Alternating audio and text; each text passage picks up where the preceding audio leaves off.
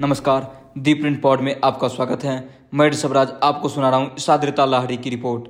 2024 के लिए कांग्रेस के रोड मैप में ओपीएस शामिल क्यों नहीं है, जबकि इसे कई राज्यों में बहाल किया गया है।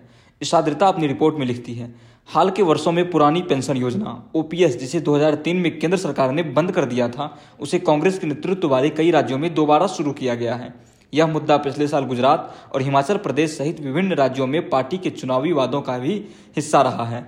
हालांकि यह योजना रायपुर में अखिल भारतीय कांग्रेस कमेटी की रविवार को समाप्त हुई पूर्ण सत्र में पारित आर्थिक प्रस्ताव का हिस्सा नहीं थी। प्रस्ताव में 2024 के लोकसभा चुनाव के लिए पार्टी के आर्थिक रोडमैप को तैयार करने की कोशिश की गई है और इस योजना की अनुपस्थिति विशिष्ट प्रतीत होती है। विशेष रूप से ओपीएस को सरकारी खजाने की संभावित लागत को पहले कांग्रेस के भीतर लाल झंडी दिखा दी गई है। हालांकि पार्टी से जुड़े सूत्रों का कहना है कि पेंशन योजना पूर्ण बैठक में आर्थिक मामलों की समिति में चर्चा के लिए भी नहीं आई। संचार के प्रभारी कांग्रेस महासचिव जयराम रमेश ने चूक को कम किया।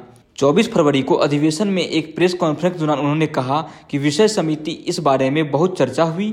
120 से अधिक कांग्रेस नेताओं के एक समूह ने अधिवेशन में मसौदा प्रस्तावों पर चर्चा की और उन्हें अंतिम रूप दिया। यह पूछे जाने पर कि प्रस्ताव में ओपीएस का उल्लेख क्यों नहीं किया, रमेश ने दी प्रिंट को बताया, यह एक नीति थी जिसे राज्य इकाइयों को अपने घोषणा पत्र में शामिल करना था। उन्होंने कहा, ओपीएस वह है जो हम करते हैं, संकल्प इस बारे में है कि हम क्या करेंगे। यह कुछ ऐसा है जिसे राज्य इकाइयां अपने घोषणा पत्र के वादों में शामिल करती है। संकल्प व्यापक दिशा देता है और अधिक दार्शनिक है। एआईसीसी के आर्थिक मामले के उप समूह के अध्यक्ष पूर्व केंद्रीय वित्त मंत्री पी चिदंबरम ने इस मामले पर टिप्पणी करने से इनकार करते हुए कहा, मैं केवल यह जानता हूं कि प्रस्ताव में क्या है। इस बीच उप समूह के संयोजक गौरव बल्लभ ने दोहराया कि यह राज्यों को तय करने की नीति है और आर्थिक मामले की समिति में हर कोई इससे सहमत था। पूर्व कांग्रेस अध्यक्ष राहुल गांधी ने जनवरी में समाप्त हुई भारत जोड़ो यात्रा के मौके पर एक प्रेस कॉन्फ्रेंस के दौरान यही सुझाव दिया था। जब मीडिया ने उनसे पूछा कि क्या हिमाचल में पार्टी की जीत का श्रेय पेंशन योजना के वादे को जाना चाहिए, तो उन्होंने कहा, इस पर कोई वैज्ञानिक विश्लेषण नहीं किया गया है। राहुल ने कहा, हम यह नहीं कहते हैं कि हर राज्य को ऐसा करने की जरूरत है। हम केंद्र से सलाह दे सकते हैं कि क्या सही होगा और क्या नहीं। इसके बारे में बस इतना ही। हम इन्हें राज्यों पर छोड़ते हैं क्योंकि अलग अलग राज्यों को अलग अलग सरकारें चलानी पड़ती हैं। दी प्रिंट से बात करते हुए पार्टी के एक नेता ने कहा कि 2024 के लोकसभा चुनाव में ओपीएस पार्टी के लिए एक प्रमुख चुनावी मुद्दा नहीं होगा।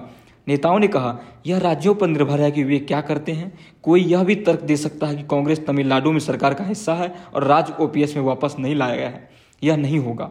नेता ने राहुल गांधी के रुख को दोहराते हुए कहा कि यह कहना अवैज्ञानिक है कि हिमाचल में कांग्रेस ओपीएस के कारण जीती। ओपीएस, जिसे 2003 में अटल बिहारी वाजपेयी की अगुवाई वाली बीजेपी सरकार ने खारिज कर दिया था, उसे नई पेंशन योजना एनपीएस द्वारा बदल दिया गया था। ओपीएस के तहत सेवानिवृत्त कर्मचारियों को रिटायरमेंट के बाद उनकी अंतिम सैलरी का 50% हिस्सा दिया जाता था। एनपीएस हालांकि एक अंशदायी पेंशन योजना है जिसके तहत कर्मचारी अपने वेतन का 10% योगदान करते हैं, जबकि सरकार पेंशन फंड में 14% का योगदान करती है। रिटायरमेंट के समय कर्मचारियों को संचित कोष के न्यूनतम 40% के साथ मासिक पेंशन प्राप्त करने के लिए एक अनुमोदित पेंशन प्रदाता से एक वार्षिक योजना खरीदने की आवश्यकता होती है। बाकी को एक मुश्त निकाला जा सकता है। केंद्र में कांग्रेस के नेतृत्व वाली यूपीए सरकार ने 2004 से 2014 तक अपने कार्यकाल के दौरान एनपीएस को जारी रखा।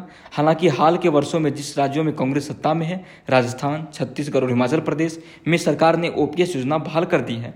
झारखंड सरकार, जहां कांग्रेस गठबंधन सहयोगी है, ने भी ऐसा किया है। इससे पहले पार्टी के डेटा एंड एनालिसिस विंग के अध्यक्ष प्रवीण चक्रवर्ती, जिन्हें पार्टी के सबसे अच्छे आर्थिक दिमागों में से एक माना जाता है, ने सरकारी खजानों को ओपीएस की उच्च लागत का हवाला दिया है। यहां तक कि जब पार्टी ने पिछले साल नवंबर में गुजरात चुनाव के दौरान ओपीएस को चुनावी वादा किया था, तब चक्रवर्ती ने कहा था कि इसकी लागत गुजरात के कर राजस्व में का 15% होगी।